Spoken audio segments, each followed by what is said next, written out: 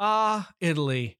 Home to all sorts of treasures, I guess, or money and some magicians and a soccer player and a gang of thieves. You know what? At least I think I'll wear my blue jacket for this one. We're talking about Lupin the Third, Part 4.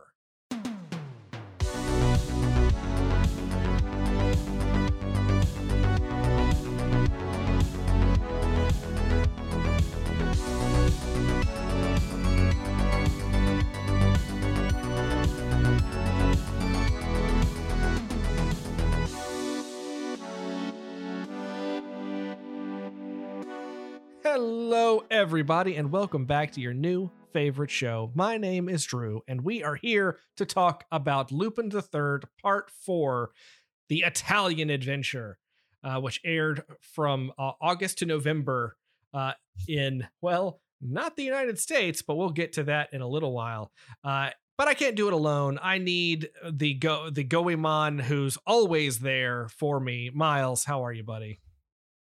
Doing pretty good. I'm really starting to get into this week's episode just because I feel like, and I was kind of curious if this was going to be how I feel, because I'm not sure how Lupin fans feel, but I feel the more modern we get, the more I'm really into this franchise.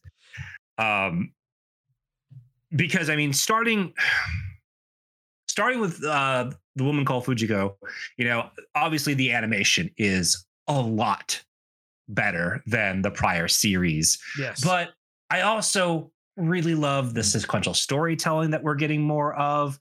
And I mean, and I loved Castle Cagliostro. I loved a lot of the episodes that we watched for the prior parts, and watching those makes me appreciate what I'm currently watching.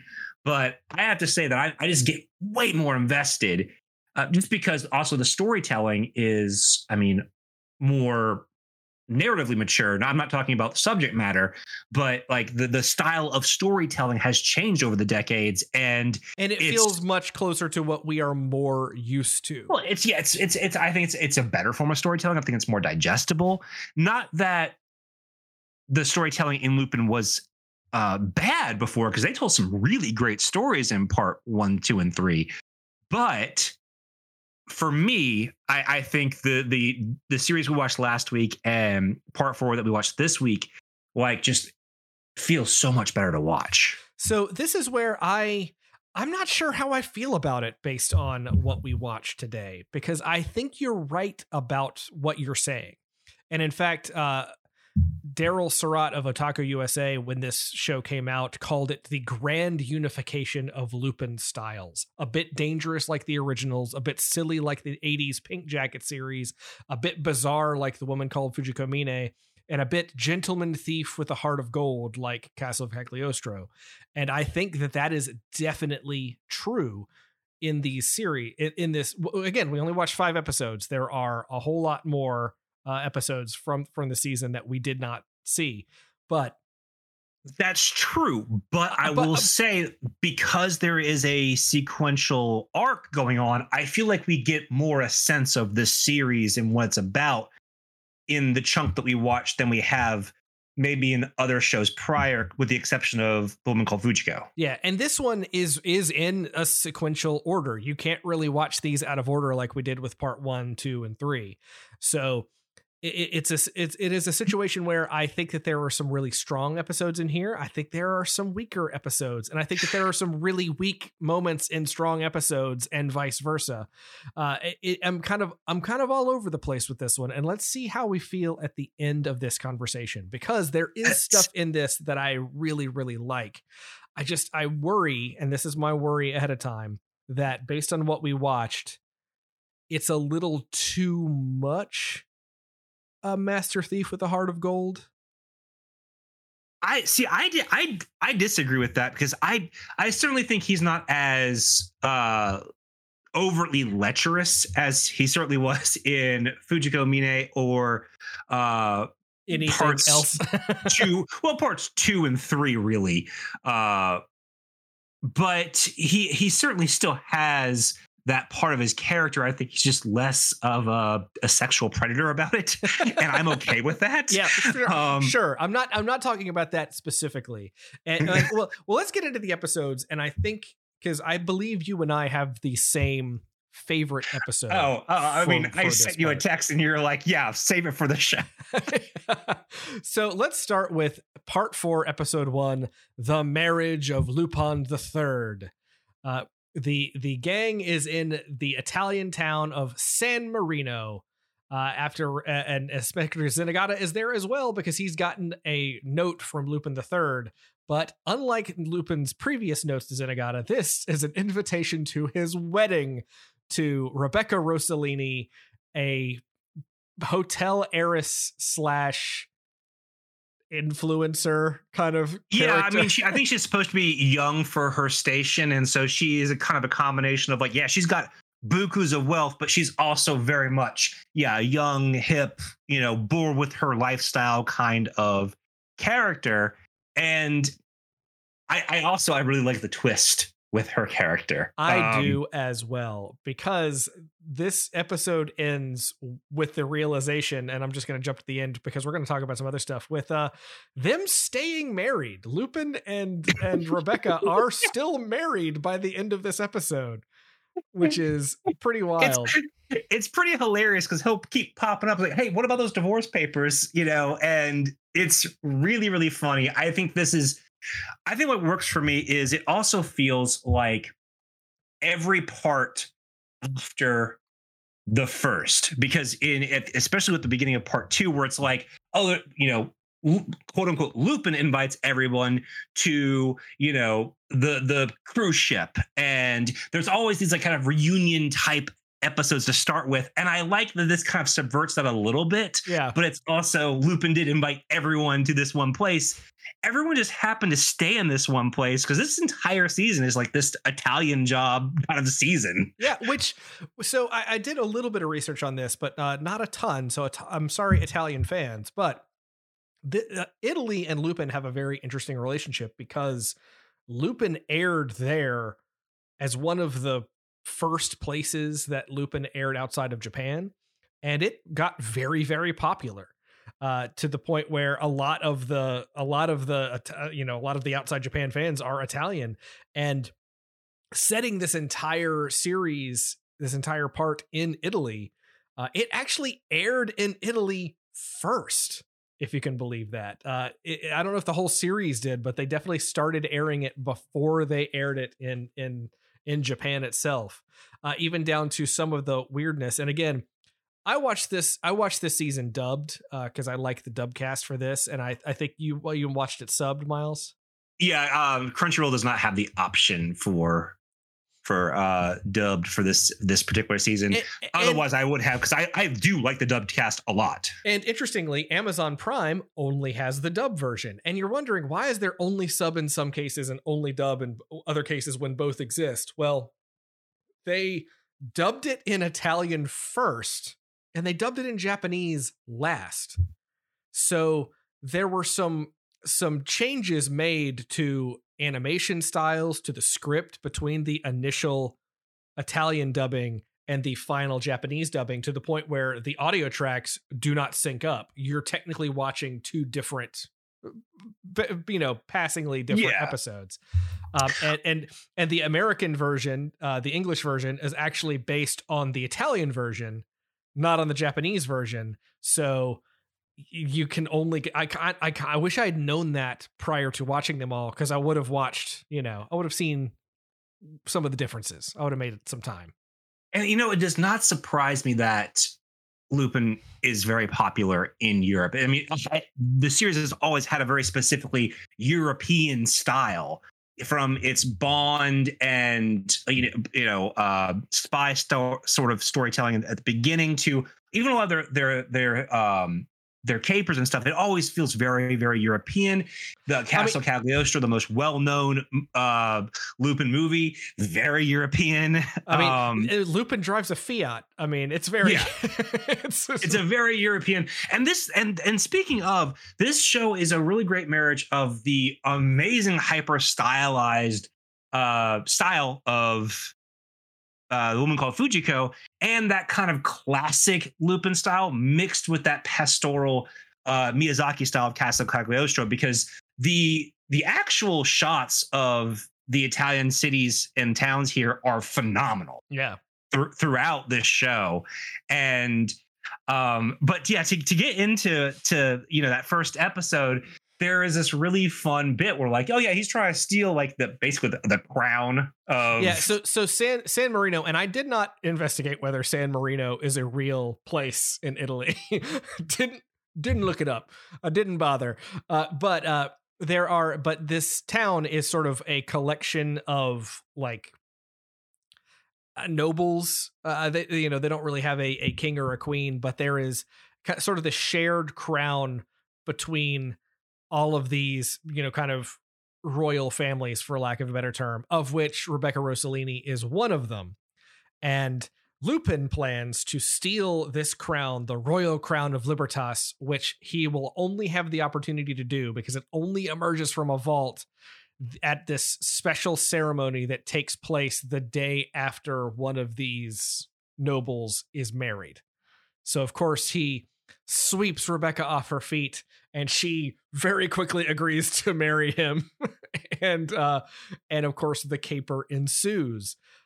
But because we have a lot of stuff to talk about, the thing that I love most about this episode, and I wish that this was more present in what we watched, is the character. I would imagine it pops up. I mean, because there's 26 episodes in this season. Well, but there's 2 seasons of part 2, or excuse me, part 4. So there's 12 and 12, I think, or 13 and 13. Yeah, but a total of like 26. It's 24. It's 12 and 12. But why am I seeing 26? There were some COVA. There were some specials, but she only plays a part in the first 12. I think she has a cameo in the second 12. But bored with her life, Rebecca decides that she wants to become a master thief. And what better way to become a master thief than stealing the crown right out from under Lupin III? Which, by the way, she accomplishes. It's great. It's so much fun. She's got a really cool look too. Like she's definitely plays younger, but she's got this, she's blonde, but she's got like these green highlights, but highlights in her hair. It looks like the lighting, but you're also like, does she have green and blue in her hair? And I might be mistaken. I think she's actually in more of part 4, but she is only in one episode of part 5. Sorry, excuse me for. Oh, that's fine. Because that's the French Adventure or whatever. And I think specifically the animation of Rebecca it feels the most, I think, like the woman called Fujiko. Like the lines around her, the dark lines around her are thicker in terms of the animation, and the hair is a lot more stylized. And Fujiko also seems like her hair is a lot more stylized, whereas obviously your other 3 male thieves kind of, and they look like how they're supposed to look for the most part. And this is another thing that we have to talk about, because this is the first. I mean, Fujiko Mine. The woman called Fujiko Mine. It's when I say Fujiko Mine, I'm talking about the show. When I just say Fujiko, I'm talking about the character. Let's make that a broadcast, a proclamation, because the Fujiko Mine show had a really great style to it, but it was a style kind of the 1960s. In a lot of ways. I mean, it was, but the actual animation style was very much that red line, right? But style, yes, for sure. But when I say here, then when I talk about style, the characters in this show are styled based around 2014, 2015. They are contemporary looking in a way that we haven't seen. But they still dress and look the same as they always have. Even Fujiko, she still has that kind of build. I'm talking more not our main characters who very much wear the costumes of, like, you're talking about everyone else around them. Yes, you look at Rebecca Rossellini and she looks like a character from 2014. You look at this character, that character. Obviously Lupin has changed because he's wearing a very sharp blue jacket. I like the blue jacket a lot. I like the blue jacket a lot. You know what? You say that, but then, and I know we're skipping, but when we get to hold on, I'm trying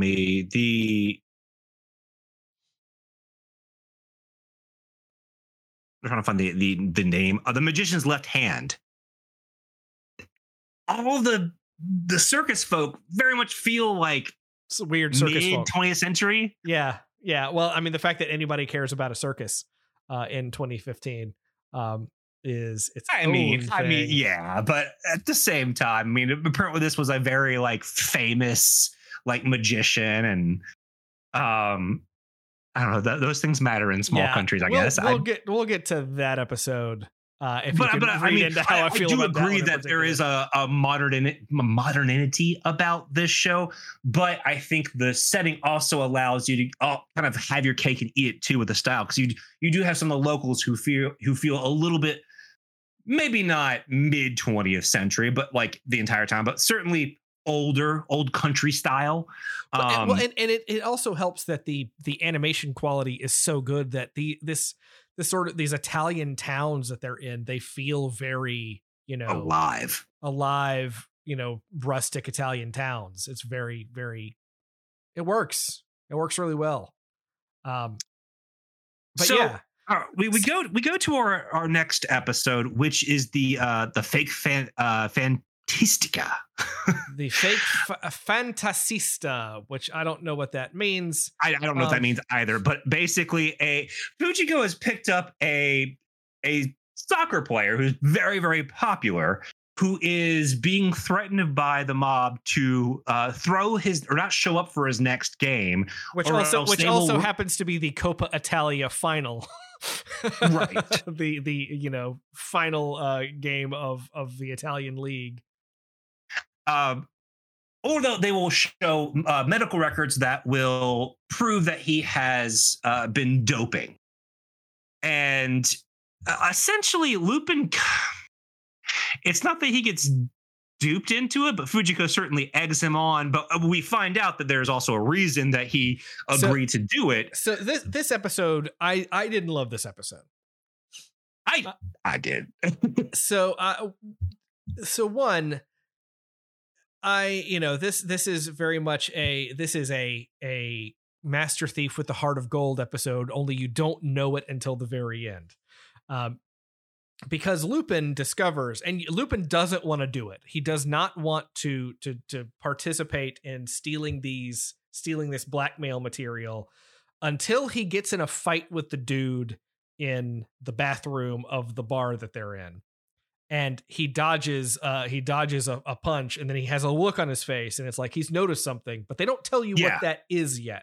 Which I love that. I love that something. He notices something, but it's a really great visual thing where you understand that something happened, but they don't tell you yet. I love the storytelling in this episode, to be honest. I don't know. You might convince me otherwise, but the other side of that is we are introduced to and again, maybe it's because you watched it in Japanese and I watched it in English, where I did not love the characterization of the crime boss in the crime boss. How was he in the dub? He was played very effeminate. Oh, he was not played that way in the Japanese at all. Yeah, that's how he was played as like very gruff and older, and just kind of like, if you don't do this, what happens kind of thing. Like it was very much not played for lulz. It was played like that, and where the guy didn't even know anything about soccer. He just cared about winning because he bought the team, and I don't know. It's a whole thing. But so this is another thing that we're introduced here, and we don't really. I didn't clock it at first. Is we're introduced to a character called Nyx, and again, this is going to play a part later. Nyx, NYX, is basically James Bond. Though we don't really know that yet. We just know he works for British intelligence. And that I will have a lot to say about that in the next episode as well. But yeah, basically what Lupin's figured out is that the soccer player Brozy is going blind. and he's taking these drugs to stave off his blindness because when he goes blind, he can't play. So, he's not really doping. It's not like he's taking steroids. It's the drugs that he takes in the amount that he does can trigger certain things on the tests that make it look similar to doping.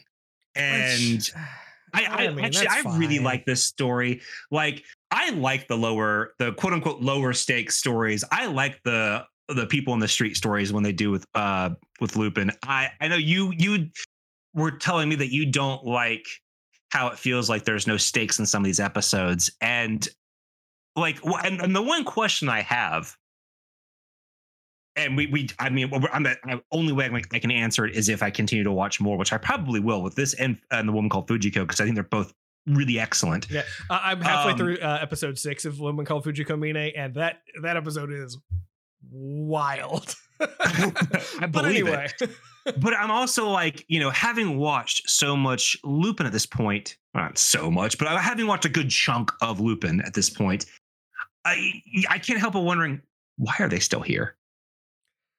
I mean, like the entire time I'm like, they're still here. Why? So there is going to be a larger story that plays out over the course of this season. 100%. I know we're going to find that out. It's just in the first 5 episodes, we don't.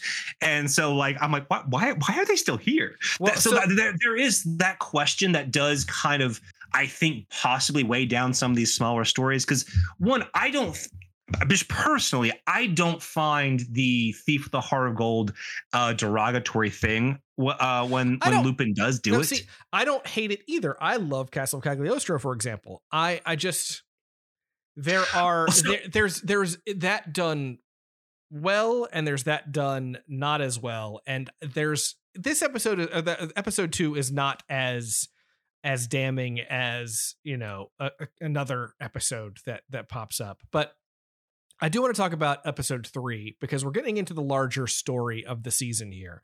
Because episode 3, we were introduced to this character Nyx in episode 2, but he takes center stage in episode 3, 0.2% chance of survival, as basically he outclasses Lupin every step of the way to this thing he wants to steal. I mean, until he doesn't. But so again, you watch this in Japanese and I watch this in English. So Nyx isn't a British. He's basically James Bond, as I said before. Yeah. He is a British MI6 agent, and he's got a team of MI6 agents that are all over San Marino supporting this process. Miles, the English dub of this episode has the worst British accents I have ever heard. Oh no. It is. Do yourself a favor and just listen to like 30 seconds of the Crunchyroll dub, because Nick sounds like a freaking murderer. Yeah. Like he honestly sounds kind of like a Terminator. And so I can see why if they have this weird wacky British accent that's not going to play well, because in the version I watched, he plays as a stone cold killer, basically how James Bond is supposed to be played. It's not that they have wacky accents, it's that they have no accents, or accents that come and go, or it sounds like American voice actors who I've heard in many other projects failing to do British accents, and that is just sad. Tears the Kingdom. But so in the Japanese dub, I mean, he sounds like a stone cold killer, and that probably plays as to why I like this episode so much, because like the entire time, not only has he got Lupin on his toes, but he is calculating about it, and because he plays it in this cold and callous tone, it just works, because he keeps coming after Lupin. And when you have that voice and those actions combined, it really works, because that's why I was like, man, this guy's a real threat. This adds some real tension to what's going on. But if you don't have a great voice in that role, I can see how that would deflate that entirely. Yeah. Well, I mean, I would actually recommend watching that episode in Japanese and see how you feel about it. If they had called them CIA agents, wouldn't have had a problem. Well, I mean, because they're trying to do the kind of Lupin versus Bond type thing, and we also get some sense of there's a bigger story involving MI6 involved somehow in this Italian story that we're seeing. Yeah. I really like this. It's weird that he had this like Daredevil power, which I was like, okay, that's fine. But yeah. I was also like, so basically, Lupin is trying to steal a piece of a necklace, Marie Antoinette's piece of necklace from Marie Antoinette. Which, by the way, one of the people, this is a real thing, and it's actually based on an original French Arsène Lupin story, The Queen's Necklace. But one of the people who was prosecuted in the affair for that necklace was Giuseppe Balsamo, also known as Count Cagliostro. Oh, there's a fun little reference. I appreciated that a lot. But they bring that up more than once in this episode, which I thought was fun. Yeah. So as part of this, so Lupin kind of sneaks into the sewers underneath San Marino, and Nix keeps following him. And Nix knows where all of the exits to the sewers are. So he will use his super hearing Daredevil powers to hear Lupin run towards an exit. He'll go up, drive his fancy car, his Knight Rider car, it's a pretty dope car, to the other exit, and catch him as he escapes. And it is at this point that I'm like, Lupin, you've clocked that he can hear really well. Why don't you make your way towards an exit, wait for him to leave, and then run to another exit, which is exactly what he did 5 minutes later. He was still figuring it out, and in the meantime, Jigen gets captured and tortured. Rebecca is in this episode as well, and she is entertaining basically the Prince Harry of the Lupin the Third version of England, and thinks she's playing a real role in this whole caper where all she's doing is like reacting to fireworks. Yeah, so that's another thing that I didn't love about this episode is the Deus Ex Machina of the fireworks show was a little too convenient when it comes to the timing of everything. So in the Japanese version, they flat out explain like that whole plan. Like there's a line early on, and then when he fully explains his plan, as Lupin often does, like, oh no, he had told Rebecca that like, oh, there's gonna be an actual threat on someone's life, and I need you to play the part. And so she thinks that like there's gonna be real violence, and it's just fireworks. Yeah, I don't know. So again, as I said in the intro, some of this stuff works really well for me, and some of this stuff does not. I think if I do watch more of part 4, I will switch to the Japanese language. And it's so weird because I typically am like, yeah, I'm a dub guy, but with this series, at least so far, I think I made the right choice. You really did. Because I think that definitely, it certainly helped me with episode 2, and I don't know what the voices like were in English, but I have a question for you, Drew. Why are Jigen episodes always the best? Miles, I was literally about to ask you this very self-same question. Why are Jigen episodes always the best? And so this is part 4, episode 4, With a Gun in My Hand. And this episode... Best episode of what we watched. It is the best episode of what we watched. This episode balances some of that part 3 humor with some of the part 1 and part 2 like Jigen backstory stuff. Wait, what humor? With the toothache. He's got a toothache. Oh yeah, he's got a toothache. But so they don't really play that one for laughs as much in the Japanese version. It's just like, oh yeah, my tooth hurts. And he's just like, I'm in pain. Just give me something, doc. So Jigen has a horrible toothache, and he goes to this hospital to get help because we find out later there's not a dentist for like a 2-hour drive or something like that. Yeah, 50 kilometers is what they say in the Japanese version. So, but while he's seeing the doctor, she notices his gun and she reaches for it to take it away from him because you can't have a gun in a hospital. And he quickly grabs his gun and points it at her, which triggers the course of events.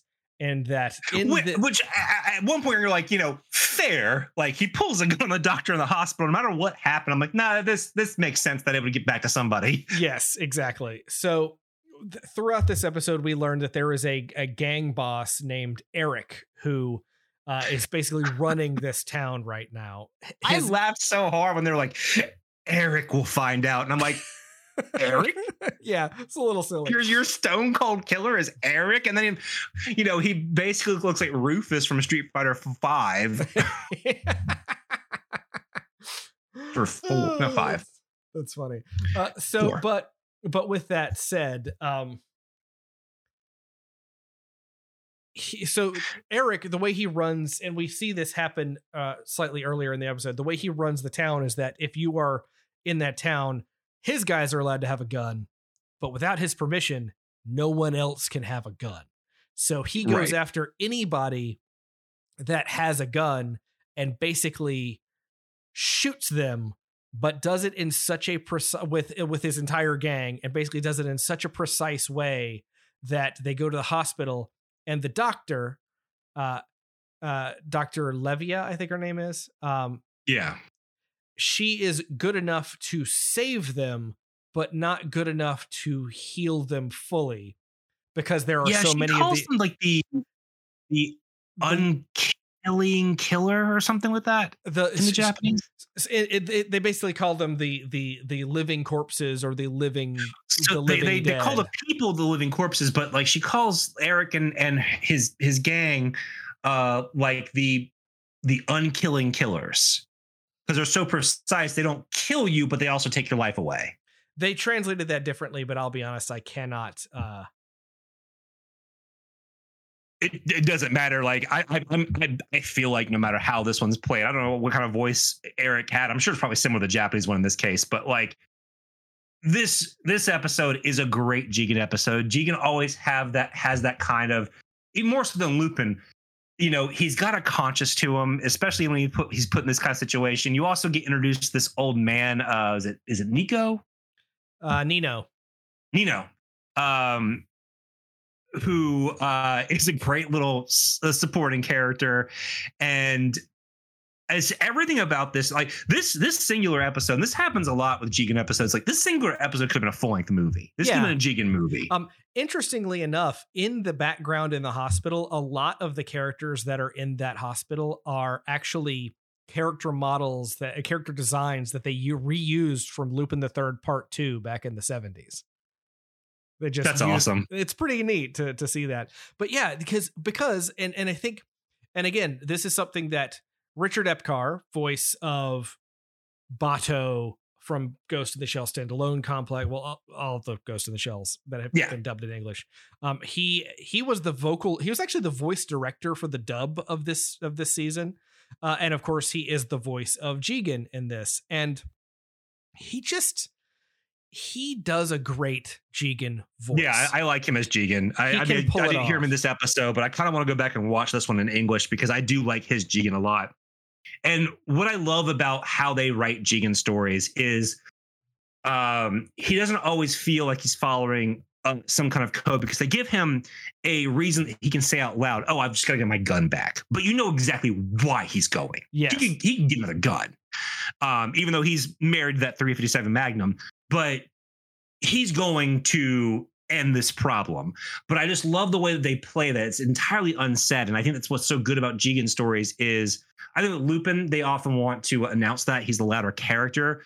But with Jigen, they allow these subtleties to kind of seep into the story and give you something, a little more meat on that bone, if you will, just because it feels lived in. And when I say that there are stakes, this is an episode that has stakes. You have people getting shot. You have people that are getting hurt in a way that you don't often have. That's every episode, to be honest. but it's not, especially in part 4. Like I think Jigen is the only one that's pulled a gun in what we've watched.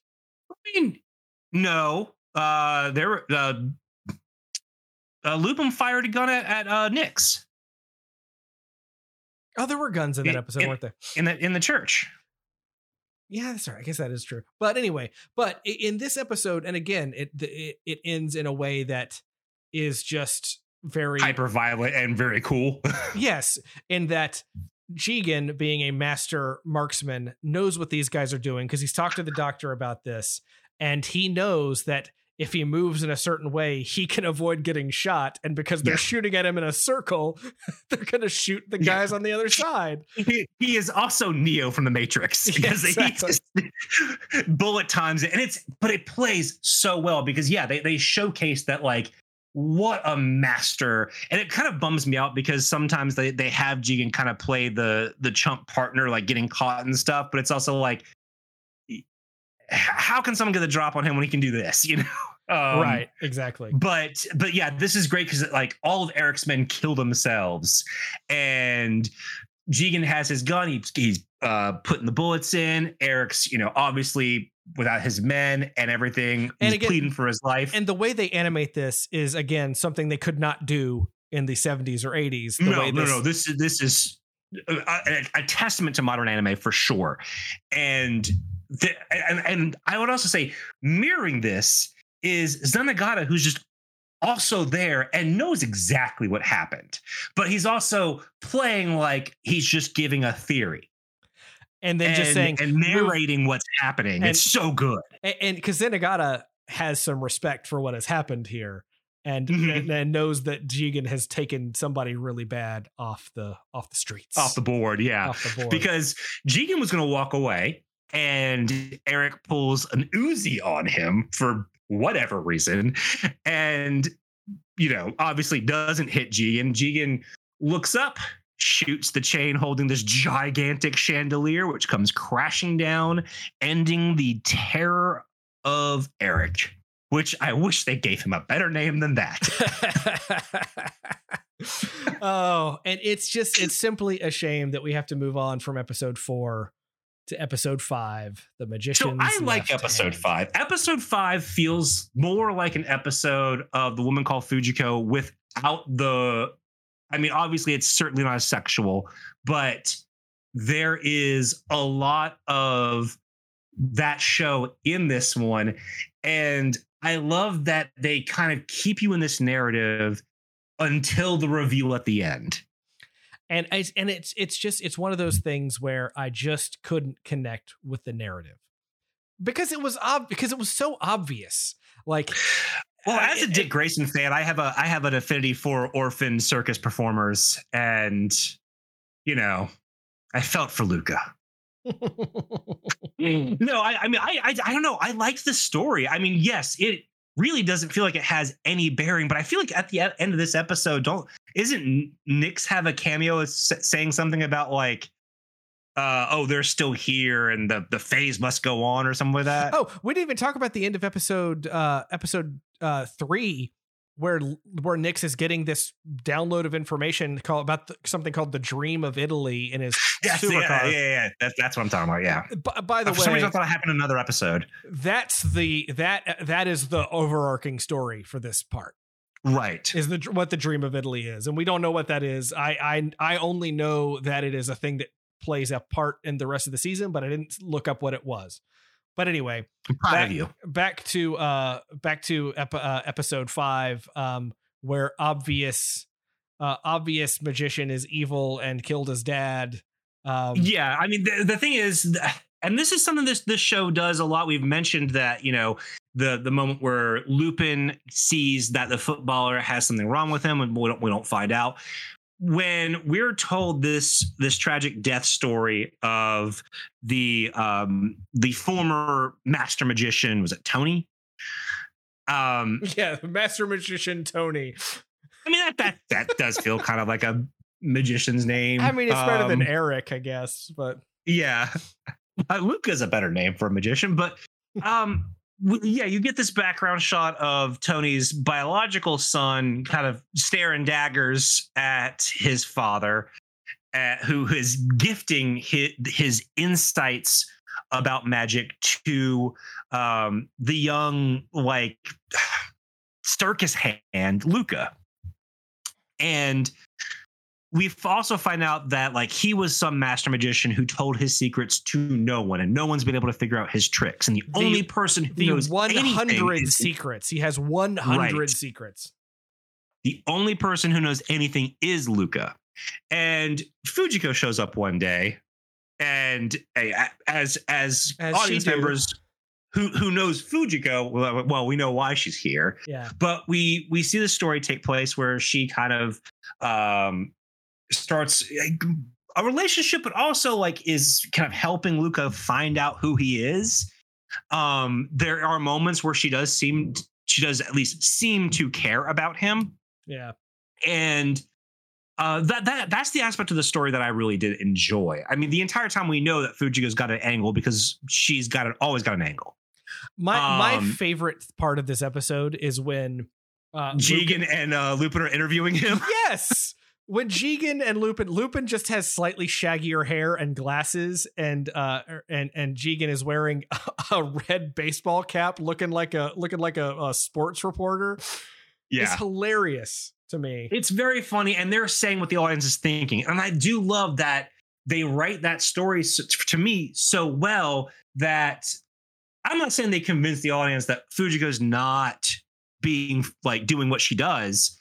But they write a convincing enough story that, you know, when the end of the story, it really is that Luca decides to join up with some other troupe, and who's like a mainstream media troupe, and will perform his. Before we get there, we do have to talk about the sort of episode opener. That when the episode begins in medias res, where we see Fujiko burned alive at the stake, burned alive at the stake, and we learn that she has figured out that he had given Tony's son, the ringmaster, a fake plan because he thought he was going to do the trick and was going to end up killing himself as a part of it, because he knows that the ringmaster killed Tony out of jealousy. Right. Anyway. Yeah, so I skipped over all that, mostly because, like, you know, it does ring, you know, like the story that you think it does. But what I thought was really fun. What I liked about that was this repeated thing that Tony had taught to Luca, that this right hand is the hand that has the magic, and the left hand is the hand of deception. The hand that has the ability to deceive. Yeah. And Fujiko figured it out when he handed the instructions to the plan with his left hand and not his right hand. I liked that a lot. And I liked it. Again, as I said, I didn't love this episode. I thought this episode was extremely predictable, and I didn't particularly enjoy I kind of like the circus performer weirdness of it all, but anyway. I enjoyed that, but I also really liked that, you know, we all know that Fujiko must have had an angle, and they play it off the ending like, okay, that's it. And then you find out she was hired by one of the troops to convince Luca to come over to their side. And I really love that reveal. Again, I really like that reveal too. And it's like I said, this season I'm very of part 4 so far of what we watch. I'm very up and down on it because there are some amazing things in some episodes I didn't love, and there are some things I didn't love in some amazing episodes, and I'm very hot and cold all over this place. And that is one of them. I loved that reveal at the end. I loved the right hand, left hand thing. And just the fact that she is just trying to sell his contract to this talent agent, and then leaves with a suitcase full of euros. Yeah, I mean, I'm really into this season. I will likely try to finish it off, just like with Fujiko. I'm really loving modern Lupin a lot, and I say that because I think obviously the modern sensibilities of storytelling that has evolved over time, I think has really helped the character.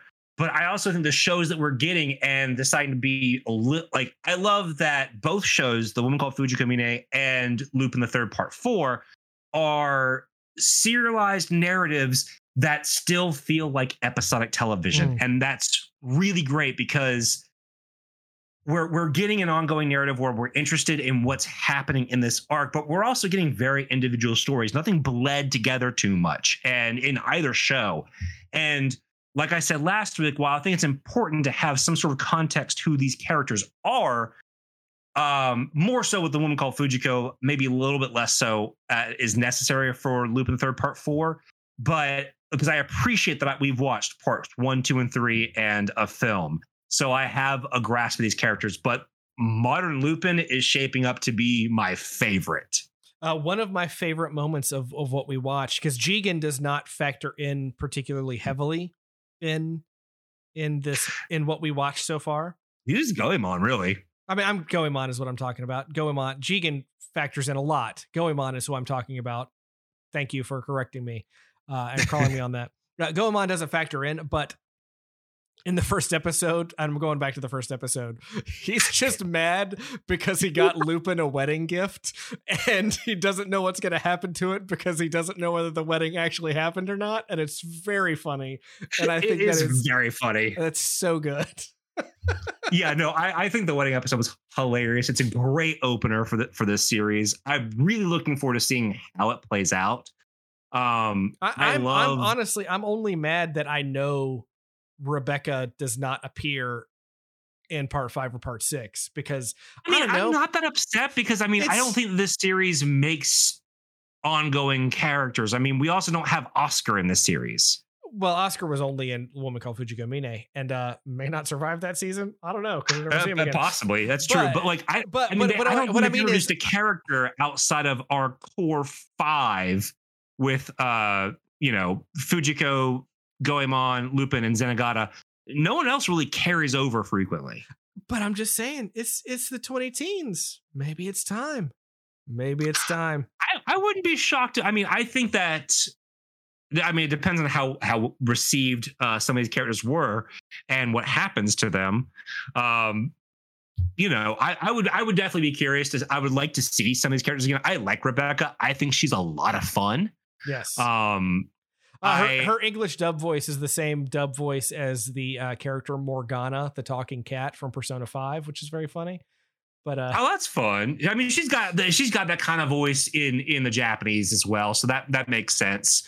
I also enjoy that this feels a little bit more like Lupin. We did get an email from Kyle last week, and who brought up a lot of things that we did last week as well about the bebop vibe of A Woman Called Fujiko and how Fujiko definitely feels like Faye Valentine, which especially in that series really, really did. I think that this particular series, especially a post bebop series, does a really good job of feeling specifically like Lupin the Third and less like a show that inspired another show and then continues to like feel like the other show. It feels less like bebop to me. And I think that might have been a conscious effort on their end to, I think everyone kind of knows that like, okay, these characters heavily influenced one of the most important anime shows in the modern era. If we make our new Lupin show feel too much like that show, I feel like it's going to be perceived as a watered down version of Lupin. Yeah. And I think they might have made a conscious effort to kind of shy away from some of the bebopisms in part 4 and lean more into some of the things that are specifically Lupin, if that makes sense. Well, it's tough to say because we haven't seen parts 5 or part 6, but the fact that parts 5 and part 6 exist, right, is kind of a testament to the popularity of the character moving forward.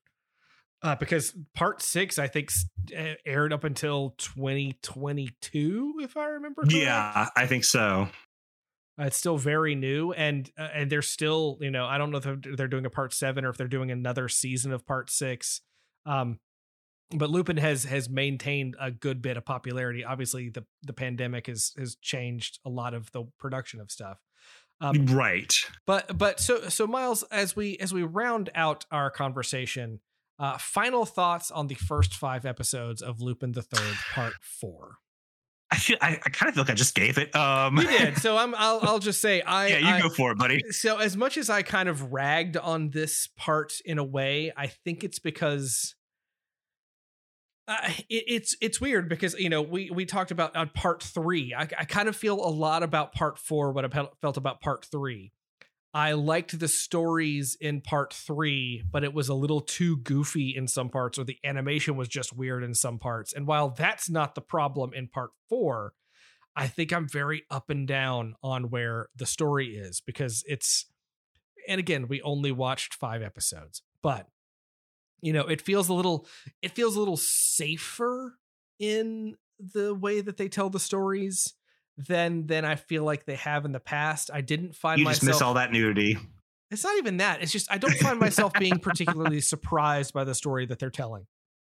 I mean, I never feel like I need to be surprised by these Lupin stories. I mean, sometimes they do a really good job. Sometimes they, you know, are pretty predictable. But I think part of the fun is the character stuff. And for me, in this particular season, it works. I know you said it didn't play as well for you. And again, part of that. And then we both agree that the Jigen episode is as top tier. As every season that we've watched, the Jigen episode is a standout. Yeah. And makes again, you wonder why he doesn't have his own show. Well, there is there's a movie, right? Daisuke Jigen's Gravestone, which is it's a spin-off. I think it was I don't know if it's a TV movie. Spin-off of Fujiko, right? But it's a spin-off of the Fujiko Mine show, directed by my boy Koike, the Red Line director. So yeah, I very much want to watch that, because I would love to see Koike doing just a full-on Jigen. But see, I don't even know if it's I know it's a focused on Jigen, but I know that Lupin and Fujiko are in that show, so I don't know how, or in that film, so I don't know how focused that is. There were 3 of them. There was one based on Goemon, one based on Jigen, and one called Fujiko Mine's Lie. Right. But I don't. But I think all 3 characters are in all 3 movies, aren't they? I don't actually know. I presume so, because it's a Lupin project, but you never can tell. Speaking of a project that all of the characters are involved in, and what we are going to watch for next week. Miles and I got really interested. Honestly, all of us watching Lupin these past 2 months has been because of this. The trailer for the CG animated film Lupin the Third, the First. This trailer came out when I was not paying attention to Lupin the Third stuff. I was aware of the character. I think I may have known that the Blue Jacket series existed. But this came out of seemingly nowhere for me. It is a CG animated project, the only CG animated Lupin project, unless you count a video game. And the trailer looked really good. And it aired into theaters in Japan in 2019. It came to America in October of 2020. And I wasn't going to a movie theater anytime in that time. So it just kind of fell off my radar as something to see.